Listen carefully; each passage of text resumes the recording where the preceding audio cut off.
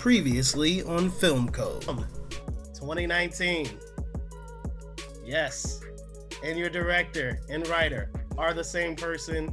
She has only had 5 feature films, and yes, it is Celine Sciamma for Portrait of a Lady on Fire. Of course, you know it is my favorite movie of 2019. Next week, Part 2 Phoenix Revenge Tour is coming. It is my favorite movie of 2019. Let's go. So, last time Phoenix had a code word, we talked about how I already had a code word planned, but because Phoenix made it so incredibly hard, I was going to do a revenge tour.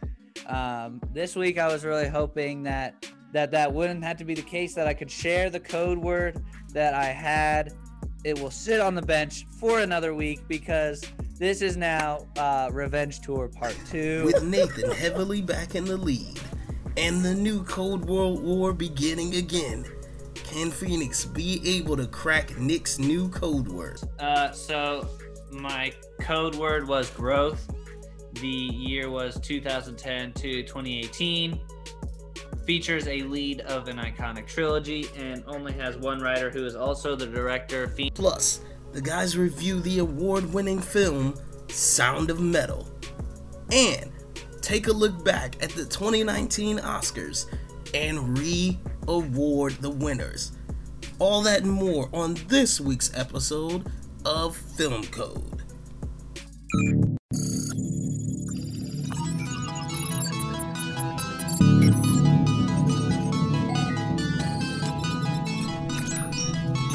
You are now into Film Code.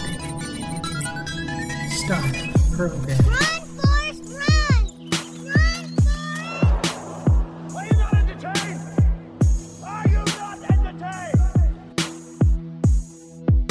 I am your father.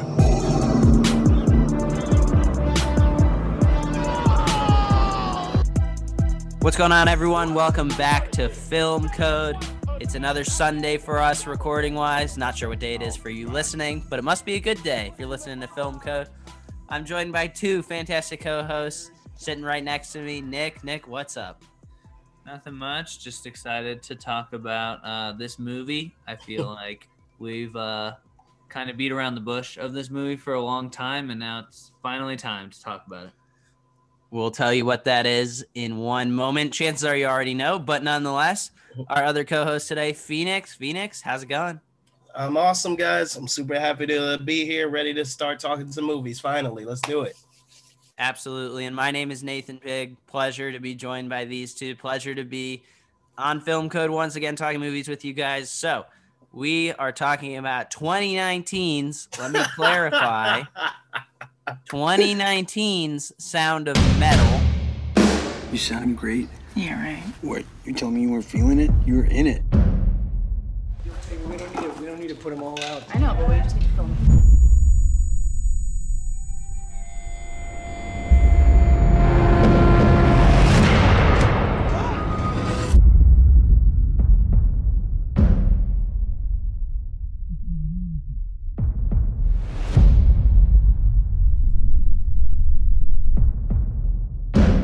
Your hearing is deteriorating rapidly. We'll come back. Till then, Lou, we just keep going, okay? No. Lou, No. let's play tomorrow. Let's see what it's like, okay? I'm gonna be like a click track. You can play to me. You have to understand, your first responsibility is to preserve the hearing you have. I can't hear you. Do you understand me? I can't. I'm deaf. I'm deaf.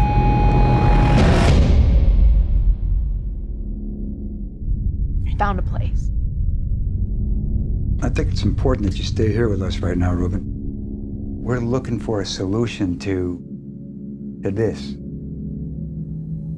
Not this. I need you to wait for me, okay? You're it for me, Lou. You're my heart. You're it for me, okay? You gotta wait for me.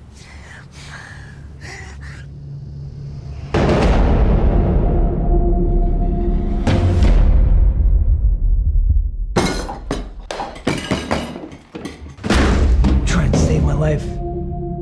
Ruben, the world does keep moving, it can be a damn cruel place.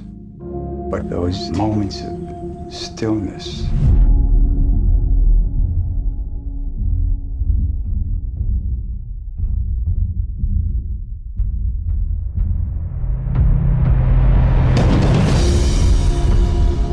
when this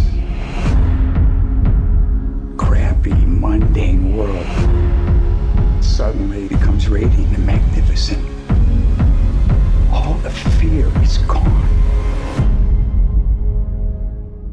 That place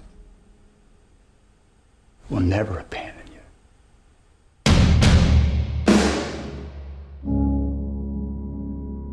This is Starring Riz 2020. Ahmed, But Paul whatever. Raci, Olivia Cooke. This movie is getting a ton of buzz. It especially did around Christmas and the New Year's because that's when it dropped to general audiences and dropped worldwide. The reason why I had to emphasize it's 2019 is because everyone's putting this in their 2020 ranked Because it is. because it dropped in 2020. It will be competing at the 2021 Oscars, but it is an official 2019 release date. I'm sorry, I don't make the rules. I just play by them. So let's dive in. Non-spoilers. This is an Amazon original. Maybe a lot of people have not seen it. Hopefully, if you're listening to this, you have. But nonetheless, we will start non-spoilers. For Sound of Metal Phoenix, let's start with you. What do you think? I think that this is a solid film that I enjoyed. I think Riz Ahmed is the standout here. I think he kills it. I think it's such an fresh and original role that he embarks on. I think it's interesting for me because the first thing I'd actually seen him in was Venom. And so like to go from Venom to this, that is an incredible amount of range. So I think he's a very talented actor. He shows it here.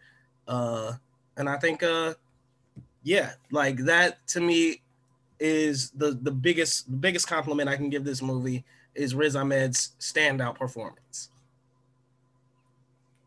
Well, I already have to disagree with you, Phoenix. I don't know how much I can say without giving it, not spoiling it, but this movie made me frustrated. I will say that. I was very frustrated by the end of this movie. Well, you both hit on a couple things I want to talk about. Non-spoilers still. Look, I think Riz Ahmed does a good job. Not a great job. I think people saying he's a lock to get nominated for the top 5 best actors for the year 2020 to get into the award show for the Oscars. I just think that's silly. I'm sorry. Like, forget my beef with it being 2019 competing at the 2021 Oscars, but I feel like I could name 8 or 9 performances just off the top of my head that I think are better than him that should go to the Oscars. I mean, let's talk about it right now. You got Chadwick, Anthony Hopkins, and Gary Oldman, I think are locks. Like, I'm sorry, I just think they're locks. And then you've got Delroy Lindo deserves to be in there. Steven Yeun could be in there. You've got, I think Kingsley Ben-Adir could be in there. I think he's certainly better than Riz Ahmed. So there's just several that should be in there. Lakeith Stanfield, but nonetheless, I digress. Riz Ahmed does a good job, not a great job. I don't understand what all the hype, or for lack of a better word, hype is about this movie. I don't. Maybe people's expectations are too low nowadays. Maybe because it was December and not a whole lot of things were coming out because of the year 2020. People just cling to this. I don't know, but this movie was just average to me. It was, and I really don't understand what everyone is so in love with it about. I'd like to comment on that. Because I saw this movie now, I think right around that time, like when it dropped in December, somewhere around there. And I too was somewhat underwhelmed by it.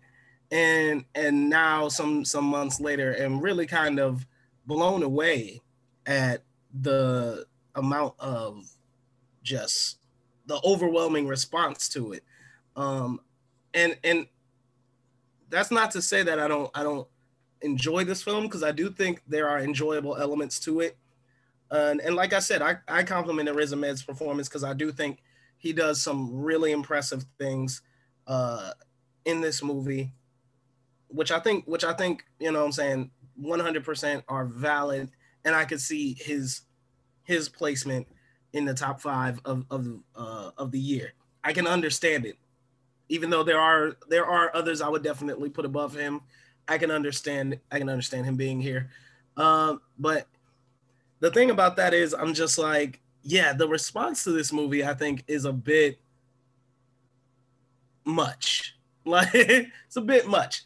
There's some good things I think that are done here, and I don't know. I can't really comment until we get, off onto spoiler territory. But yeah, I think Riz Ahmed does some impressive things here, and I think the sound design is what really sort of puts it over the edge and makes it a very immersive performance. So I think that's what's really elevating it in a lot of people's minds. Well, let's do this before we break the seal.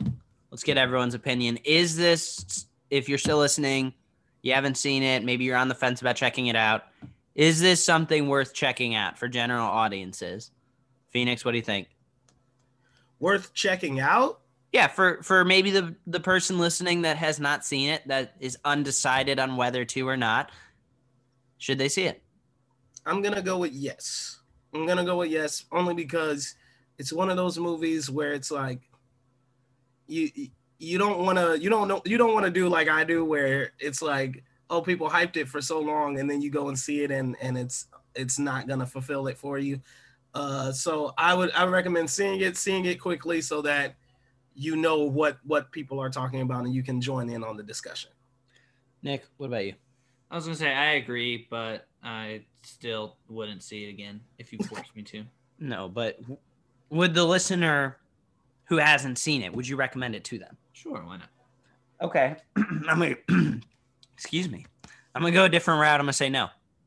I would not recommend this to a general audience member. There are better under the radar 2020 movies out there that are worth your time. Uncle Frank, The Banker, I'm Thinking of Ending Things, Happiest Season are all way more worth checking out than this. And that's not to drag this at all. As you'll hear from my score, I am going to give this a positive score. I am absolutely not trying to drag this, but look, I think there are just other things you can check out with your time that would be a little more fulfilling. So no, I would not recommend this in light of other things. So let's do it. Let's break the seal. Let's talk spoilers. Nick, I know that there's one big thing in this movie that really holds it back for you. So why don't you go ahead and talk about that? Yeah, the big thing that holds this movie back for me is just the waste of time that there is in the middle part of this movie, to put it quite bluntly. So this is spoiler, so if you've seen the movie, you know what I'm talking about. If you don't want to watch the movie, if you listen to Nathan and you just want to hear our thoughts, then let me give you this overview. Drummer loses hearing, doesn't take it seriously, then takes it seriously, then finds out that he can get this procedure and that he can get it back. Doesn't have money to have procedure. Girlfriend makes him go to deaf camp, and he learns sign language. He starts to live his life being deaf, realizes that he now has money for procedure because he sold stuff in his RV and his RV, gets procedure, finds out that it wasn't worth it, gets his RV back, and then gets cochlear implants and says they're not what I want. So I'm surprised you did that all from memory. Right. So that's basically the whole gist of the movie. Yeah, I think from when he goes to the deaf camp all the way until he starts to sell the equipment and his RV, that's all just a wash, pretty much. Because because he goes to the doctor and the doctor's like, you can have this, but it's like $40,000 to $60,000 or whatever money he could have literally walked out and said, you know what, I'm going to sell all my equipment right here so that I can afford the surgery. I'll figure out what to do. My girlfriend's dad, he's rich. He can buy the RV back. He could have done that right then and there, and he would have gotten his hearing back and then found out that it wasn't what he wanted. That would have been it. But because we have to watch a movie and because it has to be more than 40 minutes, he has to go and waste his time at this deaf camp, and he has to waste all the other time of the people around him who teach him sign language and, try and teach him this life lesson that being deaf is not a handicap. That's just a whole waste of time. It was a waste of my time. It was a waste of the movie's time, and it was a waste of everybody's time. So for me, I think it's a little bit different, but around the same ballpark. So I think it just completely switches tonally for no reason or plot wise. He loses his hearing and he needs to cope with living without being able to hear, living without audio. So he goes to this deaf camp with these folks that live their whole lives, learn to live without hearing. And there's a very sincere and great message in that, like someone who there are countless movies out there about someone who is not a part of a certain culture or group of people that then is forced to be part of that culture or group of people, is accepted and learns to be one of them, and then defends that group like they're their own. There are countless movies like that.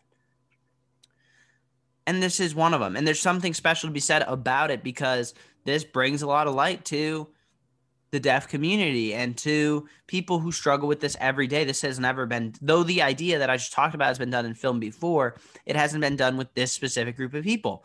And I think that was wonderful. Up to that point when he is learning to cope with his loss of hearing, I thought it was phenomenal. And I was one of those people that was like, wow, this is really good. He's learning. Sure, he wants to check in with his girlfriend. Sure, he misses a little bit of his outside life. But he's happy. He's teaching the kids at school to drum. And this is literally him being integrated into this new life and being accepted. And like I said, there's absolutely some heart to that. But then out of nowhere, he's like, oh yeah, I'm gonna sell everything and get my hearing back. There was just no grounds to make an absolute U-turn in this story. It could have been solved very simply. It could have been solved by having one of the characters he got close to simply say like, oh, how are you adjusting? Like sign language to him. How are you adjusting? Oh, it's hard, but I'm ready for this new life. And they're like, well, every day I wish I had my hearing back. Like I'm grateful for this group. I'm grateful for my life, but there's not a single day that goes by that I don't wish I had my hearing back. If there was ever a chance that I personally could get my hearing back, I'd jump on it. And then maybe his character thinks about it and he's like, wow, I do have that opportunity. Maybe I need to chase that. Mm-hmm. But that's not what happened. They literally build up 30 minutes of, and for me, it's not necessarily a waste of time. For me, it's more of this U-turn on the road that is so out of left field. Like, he is so integrated. He's happy. He's learning. He's teaching the kids. He's getting good at living this life. And then just completely out of nowhere, he's like, let's sell everything. Let's get my hearing. It's as if Amazon accidentally left 2 scenes on the cutting room floor. They accidentally cut 2 scenes where like you're reading a book and you go from page 130 to page 135 and you're like, wait, what? What happened? Right. That's what I felt like, because this decision that he makes, there's no grounds for it.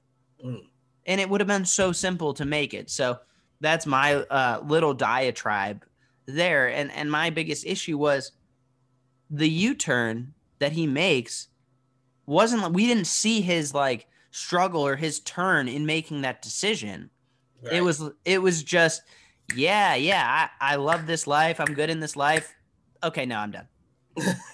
And that was frustrating. So I agree and disagree with you guys. So because I knew we were doing this, I sat down and I rewatched Sound of Metal. Oh wow, And I feel so bad for you. yeah, so I was like,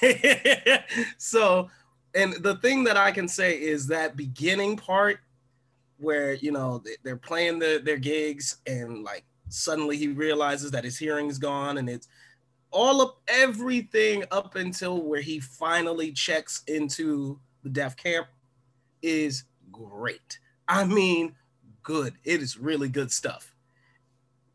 And everything that happens once he leaves the deaf camp is great. I mean, probably my favorite part of this whole movie is everything that happens afterwards. That middle part is such a slog. It is so hard to get through. And I agree with Nick in that vein where it's like a lot of this is almost unnecessary. You really don't need it, because it's not that it's bad. It's that we keep retracing the same steps through much of it.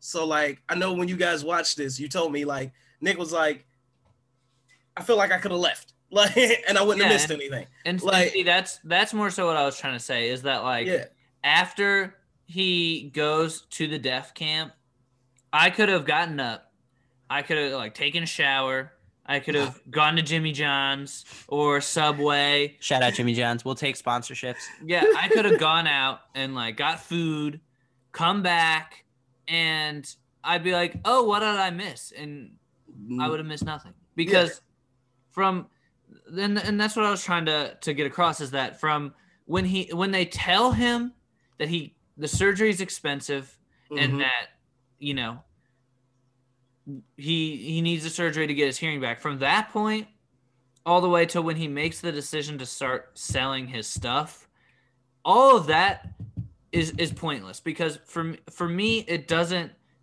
add up to anything in the end, because eventually he's like, this isn't what I envisioned it to be. You know what I mean? He was like, oh, I thought this was going to be a lot better, and you know, this isn't the same, so I'm going to get rid of it. And for me, if you put all that deaf stuff after that, it would have been better, because then he would have learned how to be deaf and learn how all that. The worst part is that he screws over everybody at the camp who he befriended, who spent their time trying to, you know, teach him the ways of being deaf. And I feel like up to that point, when he starts selling his stuff, is where it completely goes downhill for me, because A, it throws everything that happened in the last 30 minutes away, and B, it takes this powerful story of learning how to be deaf and, you know, having it not be a handicap, because I don't know the statistics, but most deaf people would most likely not go through this procedure and get these implants because they either don't have the money or it's just not in their interest. And for a deaf person to be watching this movie and see him do this change of, you know, being a part of the community and learning that it's not a handicap, and then saying, oh, screw this, I'm just going to go get my hearing back. It was selfish. But that's what I'm saying. Like, we often hear the phrase, you don't just wake up out of bed one day and realize you want to do something different. Normally, when you make a drastic change, no matter what it is in your life, with hearing, with maybe a job, with maybe your significant other, like whenever you make big decisions in life, you don't just wake up and make that decision. Like, you think about it over time. Most people consider things. Like, they did not show him considering, wow, I'm doing well at this hearing camp, but I want the implants. Like, that was never a thing. It was, he's becoming integrated. He is loving life. He's learning that deafness is not a handicap. And then bang, next scene is, I'm getting the implants. I'm doing it. No, I need my hearing back. And it's like, where was this decision made? And this is where I disagree, right? Because while I do think that they just retread a lot of the same areas during that whole middle section at the deaf camp, I get where it's sort of like, okay, here's this life that he can have, but he's still clinging to the one that he already had, right? And that's where that decision comes in. And I agree where you're like, we really didn't get to see that. It was so like random, like, okay, yeah, here's everything that's going on, but we're just gonna snap back into everything that happens. And this is where I say I like the third act the best, because it's like okay, because even though he did do that, even though it is sort of like a snap decision and it happens out of nowhere, he realizes in the end that he can't have that. You know what I'm saying? And it's gone to him. And so he accepts it. So like it makes all of those scenes in the death camp relevant, because it's like, okay, he's seen what that life is like, and he knows what his life before was like. So now he's choosing to accept his new life. So I get it. It is a lot of like slog and a lot of just, you know, fighting through, retreading the same steps and all of that. And that is really sort of like, for an entertainment value, it doesn't have a lot. I'll argue that it's not a very entertaining aspect of the film, but story-wise, I get why it was there. I do feel like it goes on for a bit too long, but I get why it's there, and it ultimately serves the ending. So I wish they would have done. They cut that learning how to be deaf scene and just put it at the end. Like, make him have the surgery right away. Make him sell all this stuff right away. Realize that that's not what he wanted it to be, and then he learns how to be deaf because that's all he has. Rather than, oh, I'm going to learn how to be deaf because it's the only choice that I have. Oh, wait, it's not. Can we imagine if in Infinity War, Thanos was just like, he's got 2 or 3 stones, and then he was just like, I'm done. Nah. You know what? Going and sitting in my chair in space was a lot easier than this, so I'm just done. I don't want to do this anymore. And we're like, wait, what? Last scene, he just collected a stone. This scene, he's like, I'm done. See you guys. That's what this movie did. I'm sorry. Like, we can talk about wastes of times. We can talk about retreading all we want. And I'm retreading this same conversation. And this is the last thing I'll say about this specific topic. But literally, there wasn't a scene of him considering. There wasn't a scene of someone saying, I wish every day I had my hearing back. It was, yeah, I love drumming with these kids who share a similar struggle that I do. Yes, I'm being accepted into a new group of people. I'm loving life. Bang. Okay. No, I want my old life back. I'm done. It's just, and that to me was so frustrating. And Phoenix, I completely disagree about the third act. I think the third act was easily the worst part of this movie for me. Really? Because you talk about retreading the tires. I think this was retreading the tires. It was him at the party and this weird tension with his girlfriend and him just walking around doing nothing. And I thought the movie was going to end like 6 times. I think the third act, when he gets to his girlfriend's dad's house, I don't know. To me, that whole part could have been cut and did not matter. That whole part did not matter because I couldn't tell you what happens when he goes there. He goes there, he has some awkward tension with his girlfriend, finds out that the dad never liked him, and he still struggles with his hearing, which he would have struggled with that no matter the location. So like that's like a half-hour scene too. So no, the third act for me didn't provide any value. And this is where, like, okay, I totally get that, right? Because that was me after I first watched it. There's so much of just like, okay, where are we going here? You know what I'm saying? It's like we're doing the same thing over and over again. Okay, like to me, this is a movie that I think gains more appreciation the more you think about it, as opposed to a movie that, you know what I'm saying, you really get in the moment.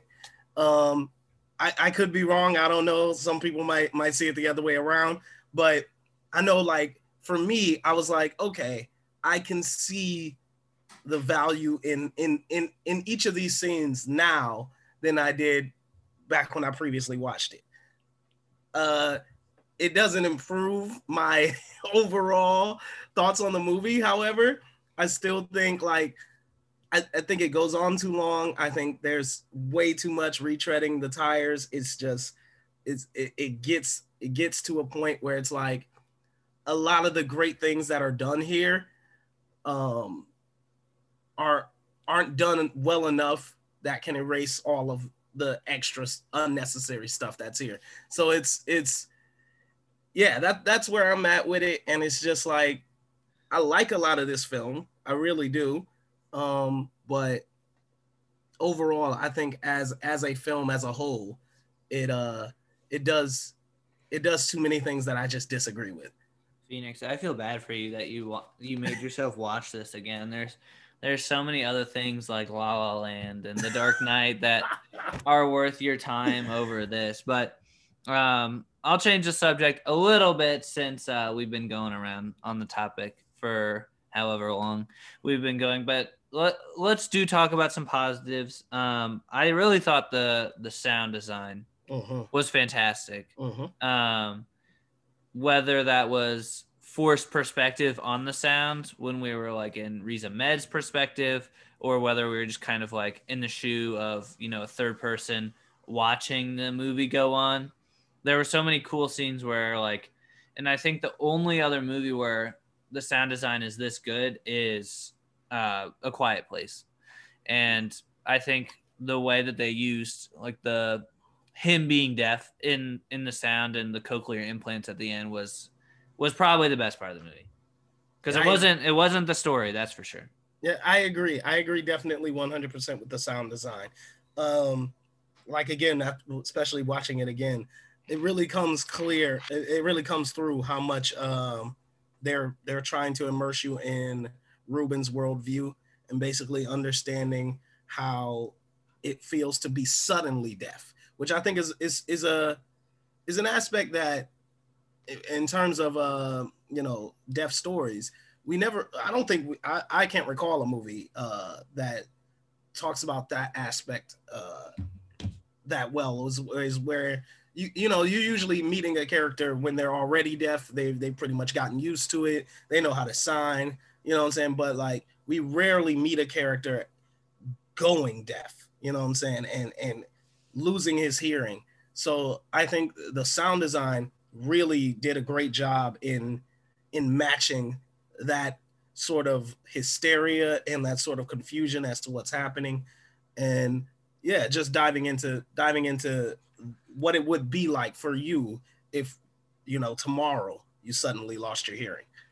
Yeah, and I'll comment on another positive as well that's not the sound design, is I feel like we just talked about this a couple weeks ago with Nomadland, and the fact that everyone at the deaf camp, except for obviously Riz Ahmed and Paul Raci, were actual deaf people who knew how to sign.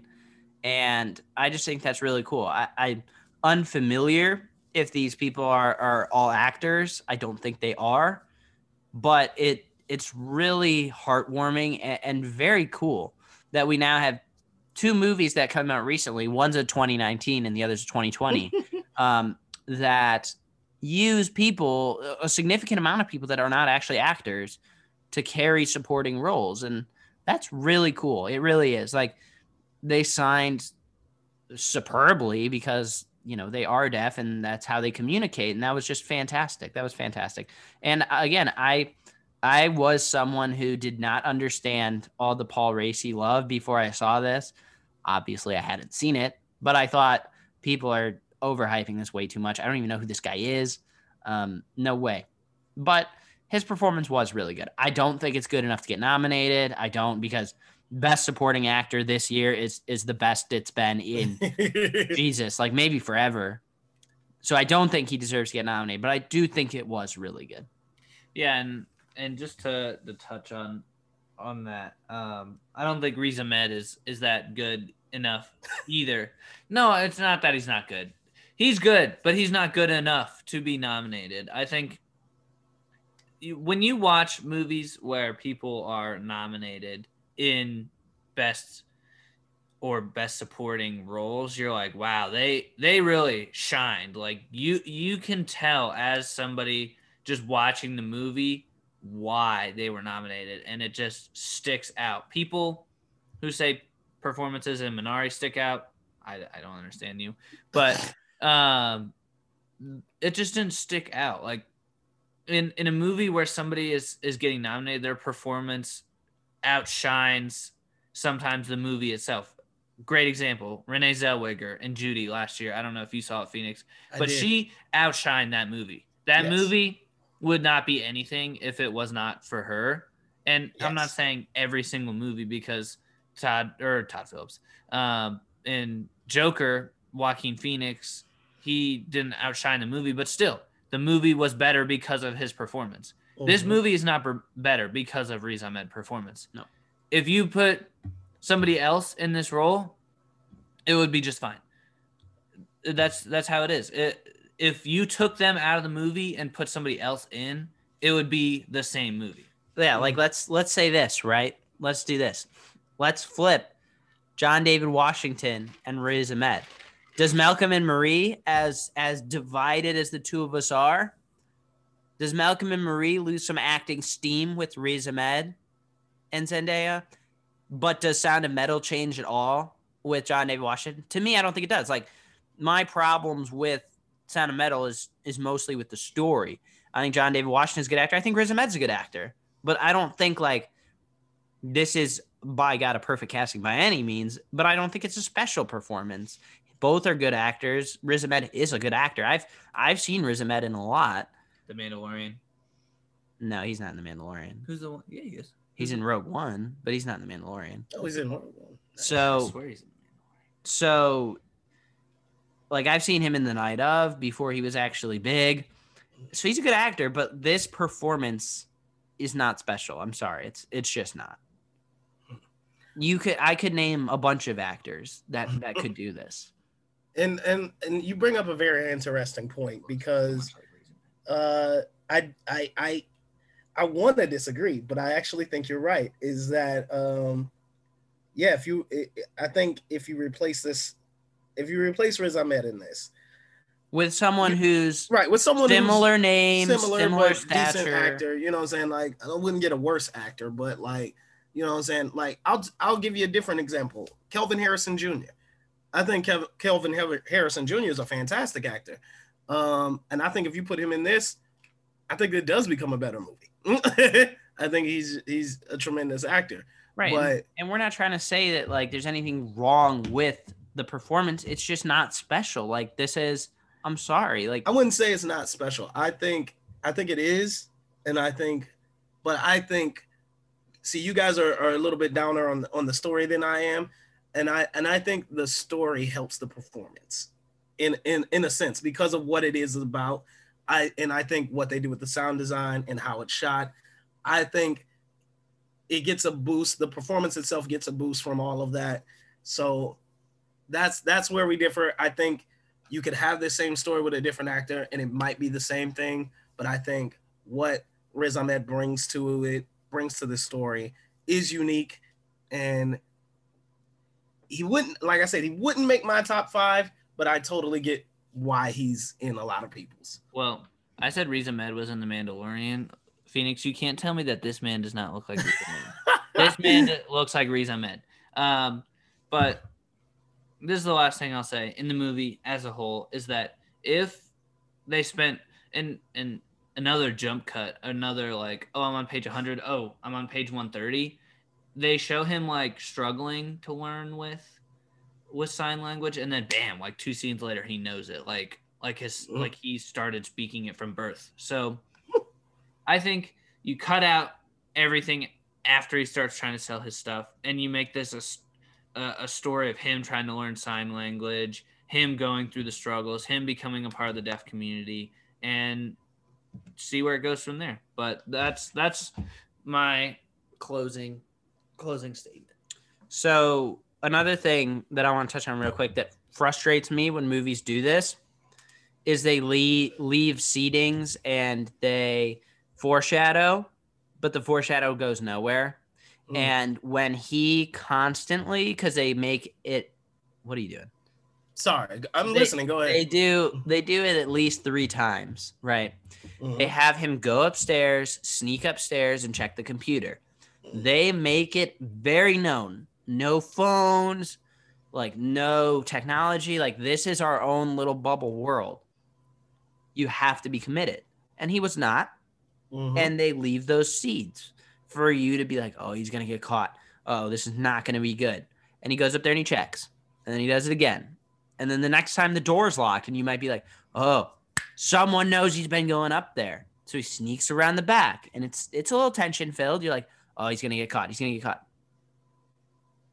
Nothing ever comes of this, right? And I'm not saying that in movies, every single tiny little breadcrumb has to lead to something. Of course, I'm not saying that, but this was not a breadcrumb. This was significant foreshadowing, and it never came of anything. They made it a big emphasis on no technology, no communication outside the camp. And then he goes like 3-4 times, doors locked, tension, music, nothing ever happens. Not even when they're having that chat after the ear surgery, and he's like, I know you were sneaking upstairs, and that betrays my trust. Like, no. They're just oblivious. So that makes me feel like they just when that something that significant and like built up doesn't lead to anything, it makes it seem like filler time. And and again, that happens in the middle, which I gotta say, like, I hate to go over this again, but like the middle is the hardest part of this movie. Is just like there's nothing there. Like, I won't say there's nothing. There's meaning there, but in terms of what actually happens, it's a drag. But we've been going for a minute, so let's go ahead and get final scores. I'll start because I saw this a while ago, and seeing it again, I gotta say that my score still has not changed. This is a 3-star movie. I think Riz Ahmed does a great job. I think the sound design is incredible. Little higher on the story. I think the direction is solid, but that first half and that third half are great, really great stuff. That second half is it's way too long, and it hurts everything. So 3 stars for me. Nick, what about you? Well, I'm gonna go 3 stars as well. Just overall frustrated with the story. I think it could have been a lot better, and just overhyped movie overall. I think frustrating is the key word when describing this movie. It could have been a lot better than it was. It makes some random U-turns out of nowhere, and it's got a throwaway third act. I'm sorry, but overall, it's not bad by any means. It's just so mediocre and just okay. And that's disappointing to see how much praise it's getting for that. It's 3 stars for me as well. It's a B-. It's just barely a passing grade. Just very frustrated overall by this 2019 movie. All right. Well, let's move on to what's good. What's good?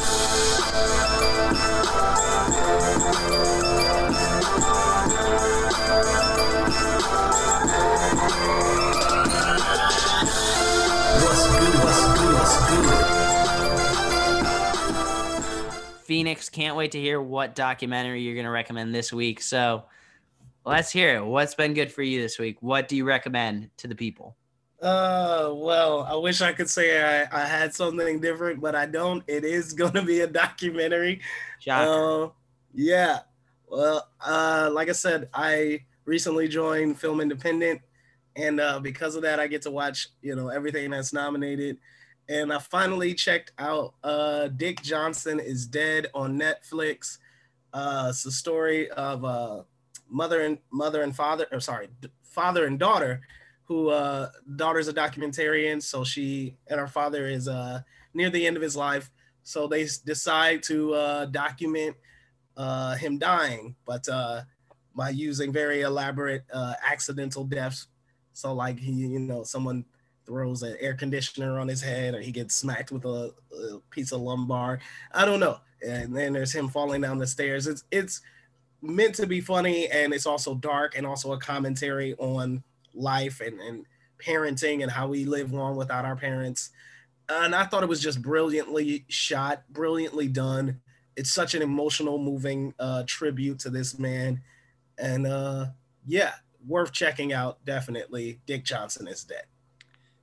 Well, Nick and I watched everything together, most things. So it was a light week as far as unknown movies. So unfortunately, I will have to recommend something that most people have probably heard of. Don't really like to do that, so sorry, but it's just one of those weeks.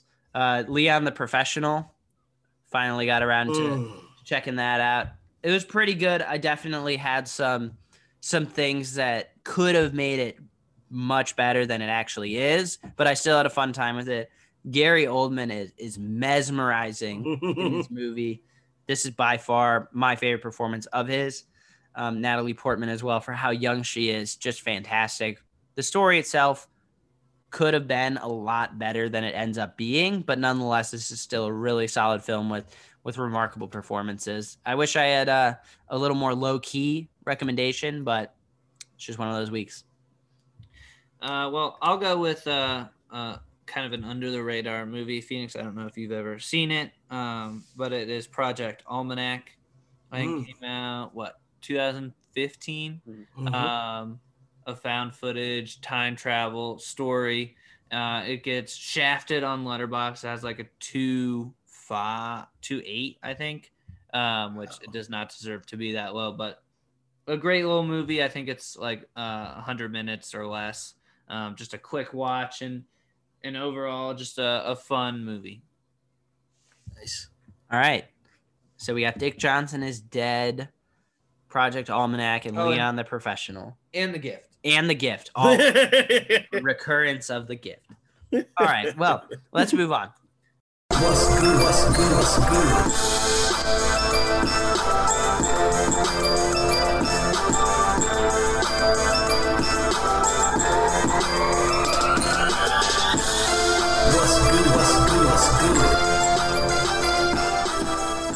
We got a really fun discussion for you guys today.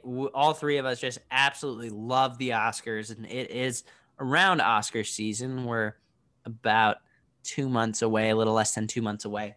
But we thought we'd do something fun.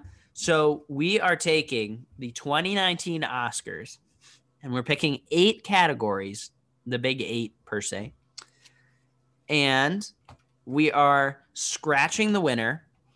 We're picking new winners. So take the winner out, take out Parasite, take out Brad Pitt, take out, Laura Dern, all those winners, and you're left with the nominees, and we pick new winners based off those nominees.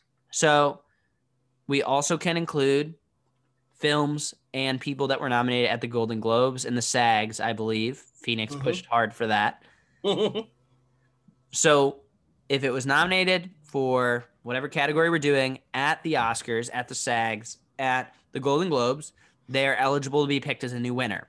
What happens is you can't pick someone who's not. For example, we talked about this before the show.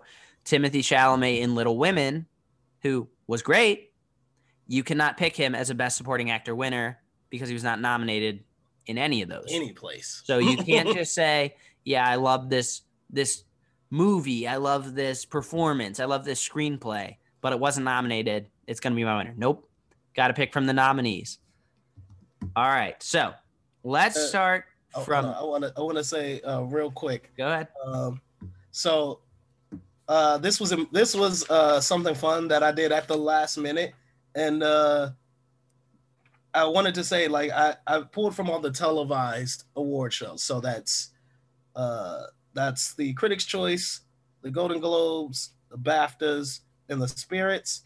But in many cases, there were still ties. So I had to add 2 other shows that were televised, but mostly online. So that was the Gothams and the Hollywood Critics Awards. So yeah. And I gotta tell you, still had ties, but we made it through, and I have all of our extra nominees. So where are we starting, gentlemen?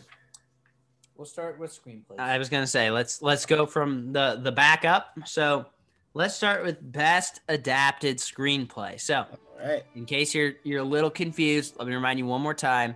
All the award shows Phoenix just listed off, which is seemingly every single one.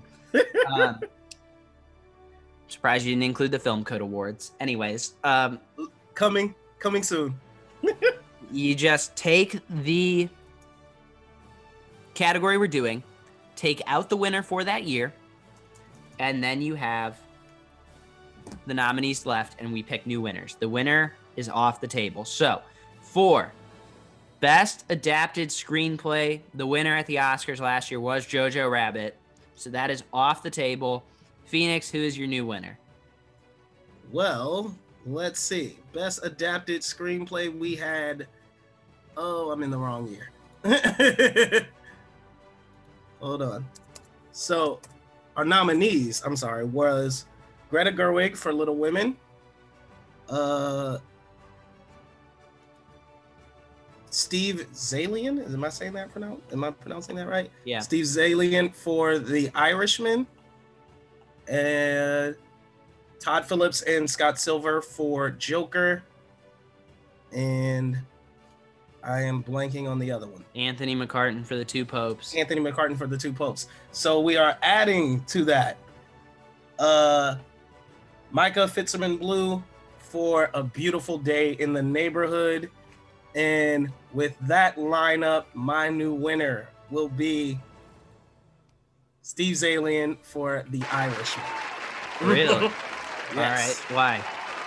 I think The Irishman is a fantastic movie, and part of the reason is that screenplay.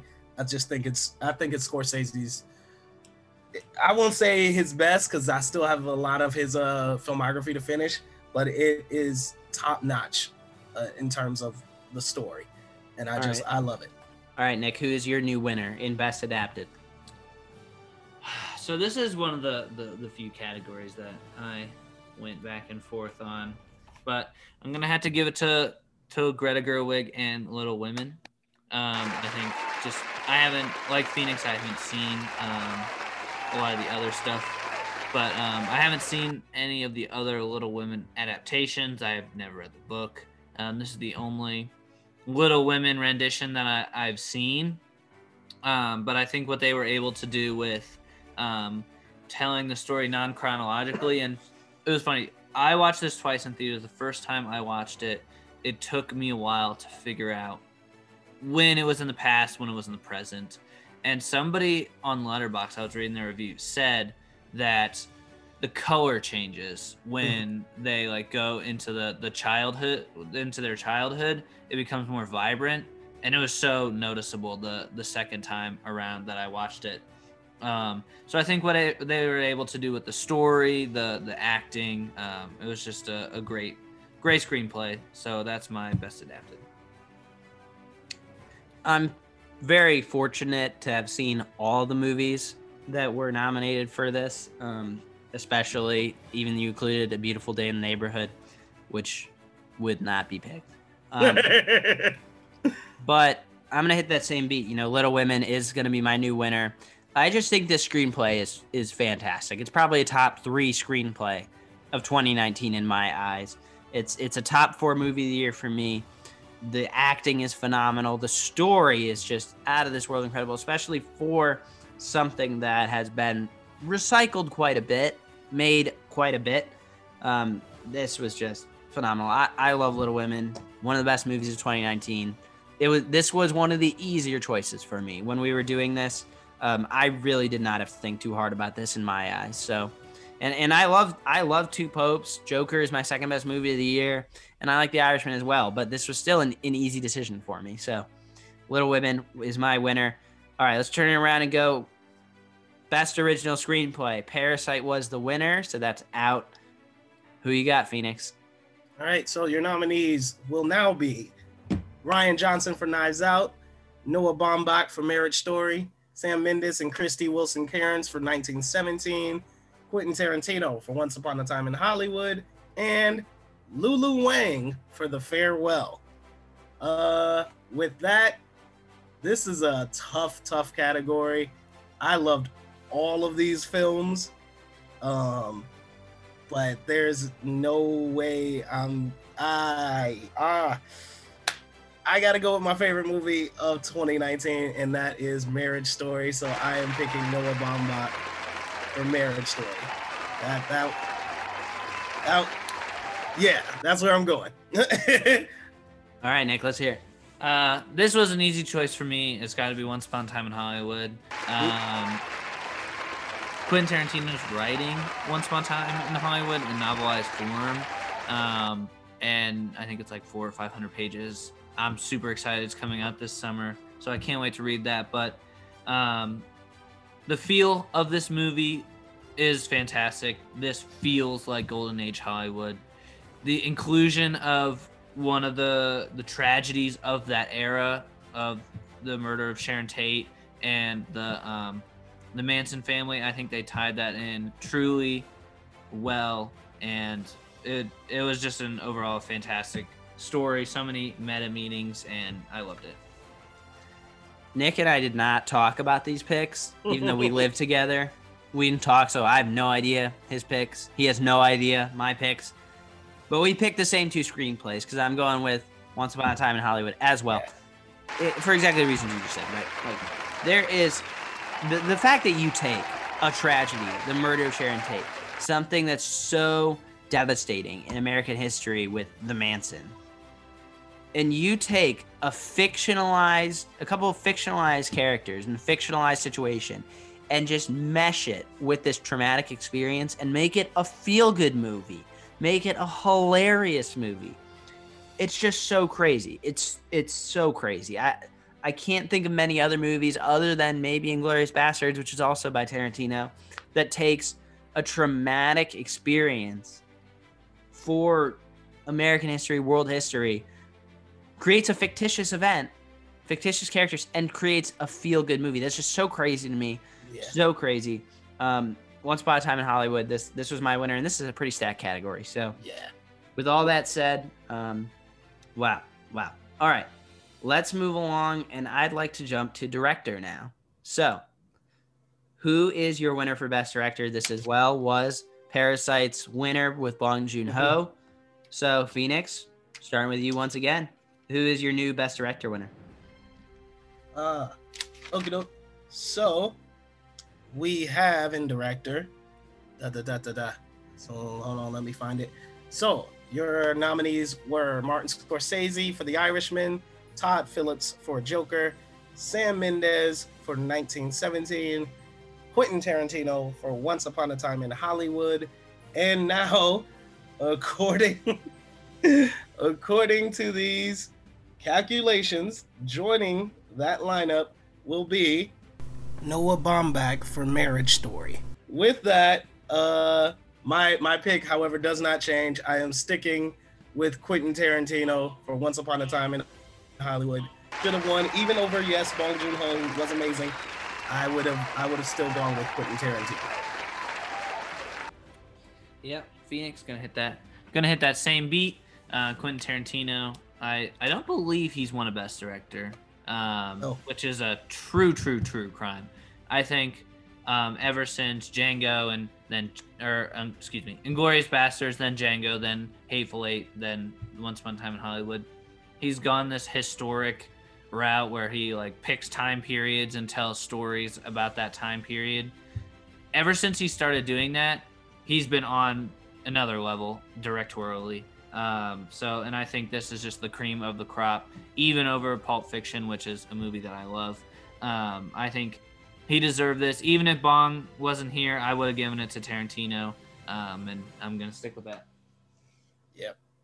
All right, well, different opinion here. Really? But I have a good way of justifying it in my mind. I am going with Todd Phillips for Joker as Best Director. I think to take just a concept like this, first of all, this sounded like a bad idea. Making a Joker origin story, a character who all his intrigue was the mystery. How was he so broken, so damaged, so psycho? And make a Joker origin story, that just seems so weird. And then you've got the guy from The Hangover doing it, and the last thing he did was A Star Is Born, which is great, but Joker and A Star Is Born couldn't be two different movies. So this just sounded like a bad idea. It really did. And even though Joaquin Phoenix is a great actor, absolutely deserved Best Actor, still sounded like a bad idea. He took a character like the Joker, and we sympathized with him. We were rooting for him. even Arthur Fleck, before he was truly Joker, did some despicable things in this movie, but we were still rooting for him. And that's just incredible to me that you took a concept that was so, what the hell are you doing? This is not going to work. Took a director who this is not his expertise. It's not like they got people who do dark movies all the time. They got someone who's a comedy director to do this. And to make a character so sympathetic and us really resonate with him, and how divisive this movie was, that's how you know, not necessarily you did a good job, but your directing was insane, and your movie was insane with how divisive this is. I'm sure there would have been some uproar, but for me, I think Todd Phillips does deserve Best Director. Wow. All right. Well, let's move on to the supporting categories. Let's start with supporting actress, and this was Laura Dern's For a Marriage Story. So, removing her, Phoenix, who are our nominees and replacement? All right. So, in supporting actress, we would have had Kathy Bates for Richard Jewell, Scarlett Johansson for Jojo Rabbit, Florence Pugh for Little Women, Margot Robbie for Bombshell, and joining them, who should have been here all along, Jennifer Lopez for Hustlers. So, given that lineup, I think for me, I probably would have gone with Jennifer Lopez for Hustlers. I think not only did she deserve to be nominated, given that lineup, she deserved to win. Best performance out of all of them. Hustlers somehow became an underrated movie in 2019, but is fantastic. I think one of the top 10 best movies of the year. And I think Jennifer Lopez kills it. Worth seeing every second. So yeah, for me, my winner, because she was nominated by the HCAs, the Spirit, the SAG, the Globes, and the Critics' Choice, and somehow missed the Oscars. So that's definitely someone who I think should have been there. Well, for me, it's gonna be Florence Pugh for Little Women. Get out of here, Phoenix. Other than Little Women, this was just a great year for Florence Pugh, even though I did not like Midsommar. That movie's gross. She was good in that. Did not see Fighting with My Family, but just the range from a professional wrestler to playing a sister in a period piece in Little Women, and then what? I'm wondering how you're going to describe Midsommar. From a weird, culty, I don't know. Yeah. But Florence Pugh had a great year, and I think it was topped off by Little Women. Her performance in that was fantastic. And while I think Laura Dern was the key runaway, and I wouldn't have chose anybody else unless my hands were tied, which they are. So, Florence Pugh. You know, I really like Scarlett Johansson in Jojo Rabbit. I really did. I thought she was fantastic. And you want to talk about range, too. Scarlett Johansson did this movie right behind me for audio. It's Avengers Endgame. You know, she was Black Widow. She was in Marriage Story, of course. Mm-hmm. And then she was in Jojo Rabbit. 3 absolute banger 2019 movies. She was all over the place. Between her and Florence Pugh, they were just everywhere in 2019. And now they're competing for the Best Supporting Actress Oscar in this category. I'm going to go with Florence Pugh, though. I am. I just, you know how I feel about Best Actor, Best Actress, Best Supporting winners. You know how I feel. I prefer them to be in the movie, not in 3 scenes. And I saw Jojo Rabbit so long ago that I don't necessarily remember, but I do remember saying, Scarlett Johansson was great, but she's hardly in this. She's hardly in this movie. What the hell? She wasn't in it enough. If they gave her more screen time, 100% she'd be my winner. That's not to say Florence Pugh doesn't deserve this, though. She absolutely does. Florence Pugh deserves this in my mind. She was great. I think everyone in Little Women does a great job. but her and Saoirse Ronan and Timothée Chalamet were the best. So I do think Laura Dern, who is also in Little Women, deserves this. But again, for the fun of the category, I'm giving this to Florence Pugh. Boo these men. All right. Well, let's move on. How dare you? Let's move on to Best Supporting Actor, which you want to talk about a runaway.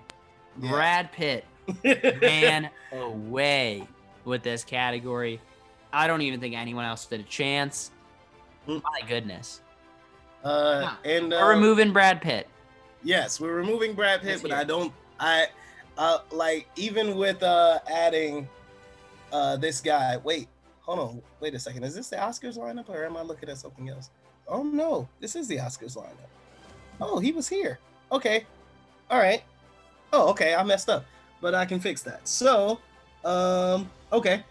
So now your new supporting actor lineup is Tom Hanks for A Beautiful Day in the Neighborhood, Anthony Hopkins for The Two Popes, Al Pacino for The Irishman, Joe Pesci for The Irishman, and now Willem Dafoe for The Lighthouse. So, given that lineup, this is Joe Pesci. Like, without question, this is Joe Pesci. You know what I'm saying? Brad Pitt was a runaway, obviously 100% deserved, but my very, very next, like right underneath, was Joe Pesci. I think he brings a level of, I don't know, like just a veteran sensibility to The Irishman that is undeniable. I don't think you could have anybody else play that role. That to me is significant. So for me, 100%, it's got to be Joe Pesci. I'm gonna go with same movie, different actor, and that is Al Pacino as Jimmy Hoffa. Joe Pesci was here. Al Pacino was here. Joe Pesci. Love all three of them, but he was the weakest of the three. Lies. From the Irishman. Al Pacino was fantastic in this movie as Jimmy Hoffa.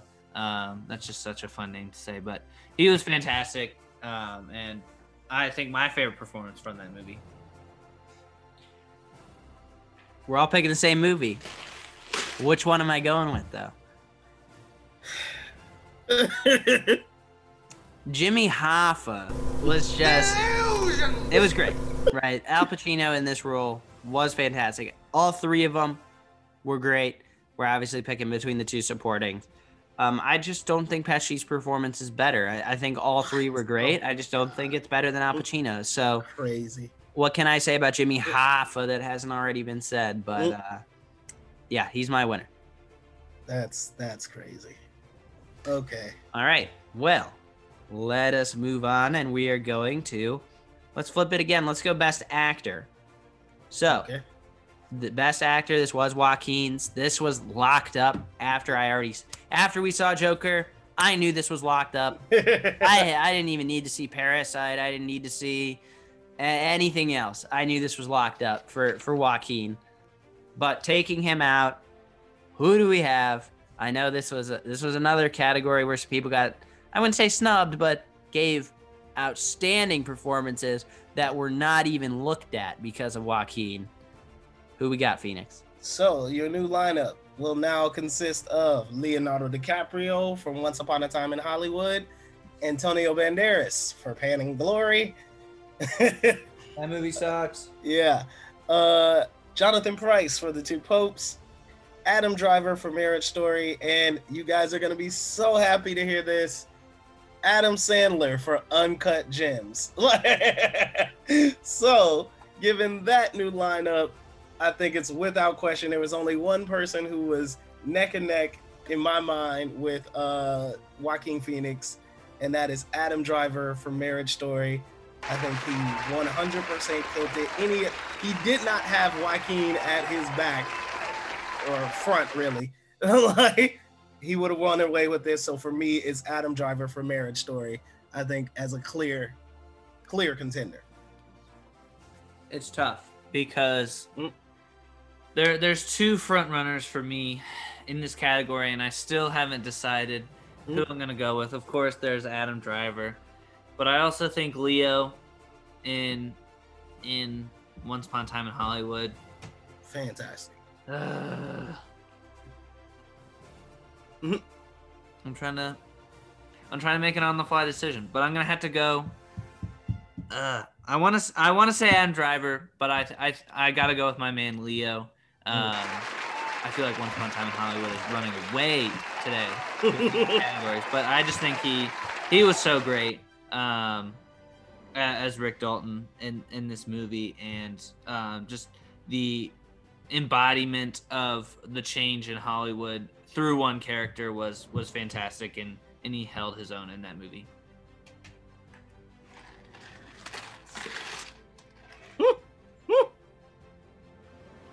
This was an easy choice for me. This is Adam Driver's all the way.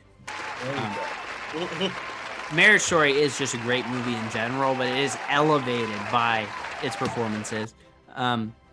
If this movie was in the year before or the year after, Adam Driver would win this year. And I have not seen The Father, but as much as we love Chadwick, I think Adam Driver would have beat him this year. And I think he would have easily beat Rami Lip Sync Malik. So yeah, this was Adam Driver's all the way. Can't say enough about this performance. This was an easy choice for me. So let's move on to Best Actress now, and this was Renee Zellweger's, and we have now made it to the category that I did not see this movie. I have not seen Judy, so I cannot speak on that, but you both have. So she won. She is out. Who we got, Phoenix? All right. So with the replacement, your lead actress lineup goes like this: Cynthia Erivo for Harriet, Scarlett Johansson for Marriage Story, Saoirse Ronan for Little Women, Charlize Theron for Bombshell, and now Awkwafina for The Farewell. So with that lineup, I wish I could say it was tough, but it isn't. I'm going with Scarlett Johansson. I think clear favorite. Honest to God, I liked Renee Zellweger and Judy, but I was really kind of hoping for an upset here. I really thought Scarlett would take this because I think her work in Marriage Story is fantastic. Some of her strongest work, I think, of her career was done in both Marriage Story and Jojo Rabbit, so it made sense that she was a double nominee that year. But for me, clear favorite, clear runaway, probably should have taken it on Oscar night, Scarlett Johansson for Marriage Story. I'm gonna hit those same beats, Scarlett Johansson. Yeah. This is my favorite Scarlett Johansson performance that I've seen. More than Black Widow, more than Jojo Rabbit, more than anything else I've seen her in. Lost in Translation. She was fantastic. This was her award. Like I said, I did not see Judy, so I cannot speak on that. But look, in Phoenix's mind, in my mind, since we're scratching Joaquin and Renee, Marriage Story walks away with the Best Actor and Best Actress, and I think it's absolutely deserved. Absolutely. It's very sad that she didn't win it once again. I think if she was in this year, she would have won, but nonetheless, did not happen. Let's move on to the biggest category of them all, of course. That is Best Picture. Parasite is the winner. That means it's out the door. Man, Parasite's not going to win anything today in these awards. Yeah, they won all the real awards. They won all the real ones. Like it should have been. So Right. we got Best Picture and Phoenix. I'm hyped to see where you guys go with this one. So what are the nominees? Let's hear it. All right, so now with our new Best Picture lineup, your nominees are Ford v Ferrari, The Irishman, Jojo Rabbit, Joker, Little Women, Marriage Story, 1917, Once Upon a Time in Hollywood, and your new nominee joining the lineup is, I want to see you guys' faces for this, Uncut Gems. So, with that lineup,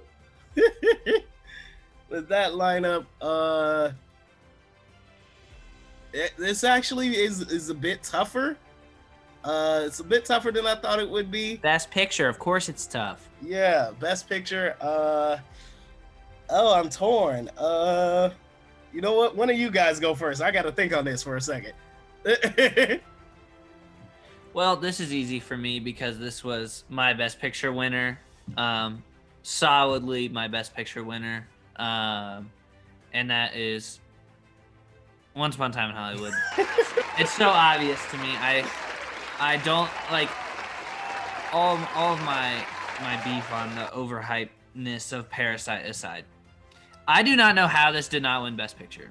Seriously, I do not know, because Hollywood loves itself. It loves movies about itself. This was a lock to win Best Picture. I don't know how it did not win, because it was about Hollywood, and Hollywood loves that. So I have no idea how this didn't win. It deserves to win, first off. Like we have talked about all day, is that it combines a tragedy. It combines the changing over of old Hollywood to new Hollywood. There's so many deeper meanings with the characters and the story, and connecting that to everything going on today. It's crazy how this did not win Best Picture, but I'm not gonna let it not win my Best Picture. So Go ahead, Phoenix. I'm still deciding. Go ahead. No, that's BS. You should. God. You know what? I picked it for actor, and I picked it for screenplay, and I picked it for actress. There's no way I can't go with Marriage Story. It was my #1 film of the year. It's, in my opinion, the best film of 2019. If Parasite hadn't swept, in my mind, in my world, Marriage Story would have been the sweep of the Oscar season of 2019. So that's where I'm going, Marriage Story. I've seen Once Upon a Time in Hollywood 3 times. Oh, God. Since its release, which is a lot. That's a lot. 3 times in a year and a half is a lot. And I'm not complaining. I love Once Upon a Time in Hollywood. And I thought it should have won Best Picture at the Oscars. And I agree that Parasite is a bit overrated. It's a great movie, but people are calling this one of the best movies of all time, one of the best movies ever. It's the highest rated thing on Letterboxd. No, come on, stop. Stop playing around. It's not even the best movie that year. That's true. That's Portrait of a Lady on Fire. Once Upon a Time in Hollywood, I thought had this locked up as well. In our previous awards show, back on Nick and I's old podcast, I said this was my Best Picture winner. Phoenix, you, Nick, and I all had a lengthy conversation in person. I said this was my Best Picture winner. Am I sticking to my guns now? No, I'm not. All 3 of us are going to pick 3 different Best Picture winners. Really? After I saw Once Upon a Time in Hollywood for the 3rd time, I still said, yeah, that's a great movie. Yes, I love this movie. This could be on my favorite films. This is absolutely great. But I don't think it's Best Picture winner. I just don't. With what 1917 does, okay. It absolutely deserved to win. We can talk about no character development. We can talk about all we want and how the cinematography carries. But at the end of the day, that's the point. This is such a technical masterpiece that it deserved to win. It is still my best movie of 2019, and I stand by that. I think this is one of the most important movies ever made. Nick and I are making a top 100 bucket list movies. This is absolutely on it. I don't see how this didn't win, to be honest with you. It won at the Globes. But to me, with what the Academy is looking for in a Best Picture winner, this has pretty much all of what they're looking for. And to me, this is a movie that I can't wait to share with people that haven't seen it, that I can't wait to share with my kids, that I think when we look back in 20 years, we're not going to say, oh man, Parasite didn't deserve to win, because I don't think that's going to be said. But I think we're going to look back at 20 years and say, wow, 1917 is probably the best movie that didn't win Best Picture in a long time.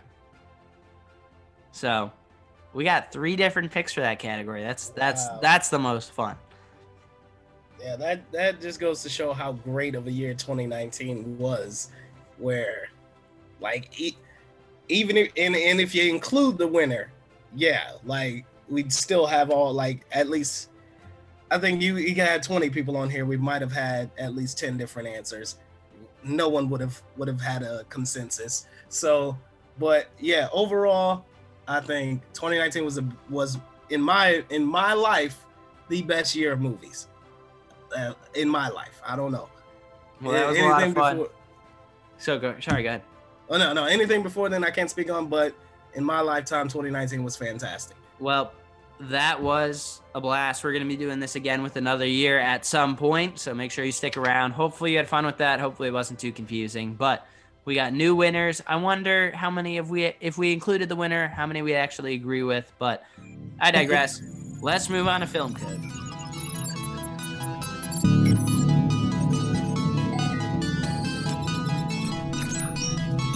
You are now entering film code. Start program. Run, Forrest, run! So, Nick, it was your code word this week. It's fun. I'm ready. I'm ready. So why don't you remind everyone what your clues were? Yes. So my code word was growth.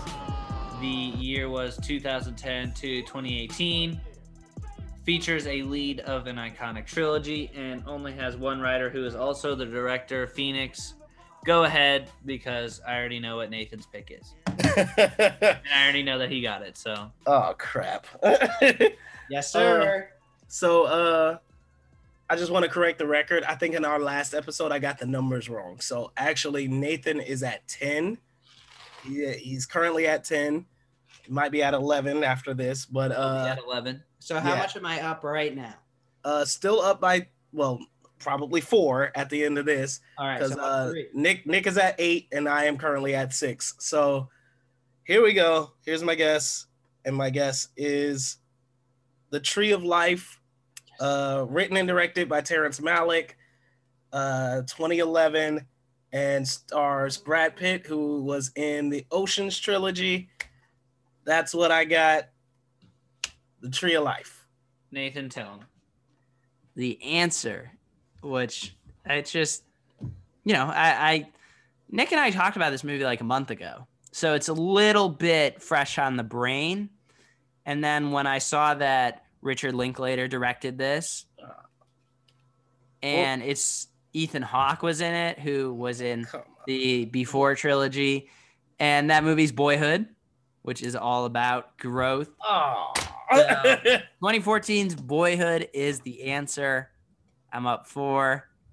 This is a movie Nick and I both want to watch because of how Richard Linklater waited for the star to grow up instead of casting a older actor so they could get the movie done in a normal amount of time. He actually waited for the actor to grow up to properly represent change in time and how people truly grow up and change. So yeah, wonderful. But I'm happy I'm up 4. You got anything to say?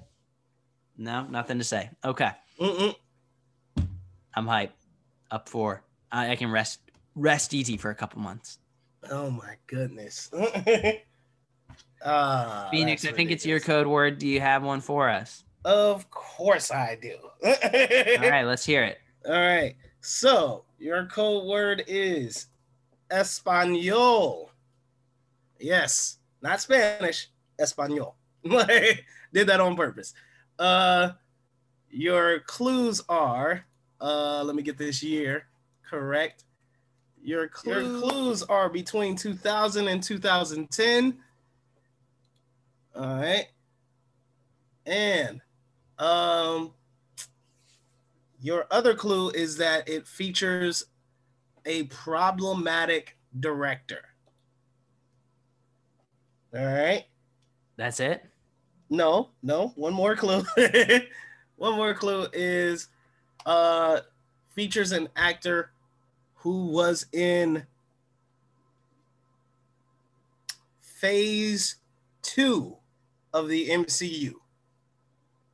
Phase 2 of the MCU. And problematic director from 2000 to 2010. Your code word is Espanol. All right. Got it? All right. Yeah.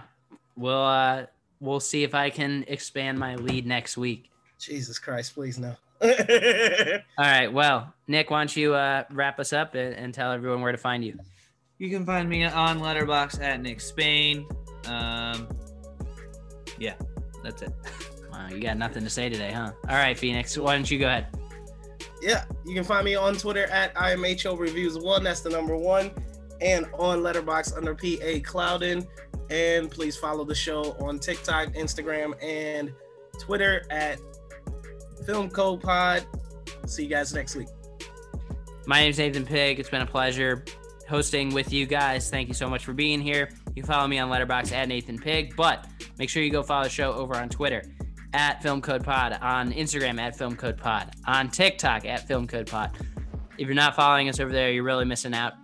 However you're listening to this, please make sure you go and check out our other episodes. We do weekly WandaVision reviews, so maybe if you haven't watched that yet, you can listen to each episode as we go along.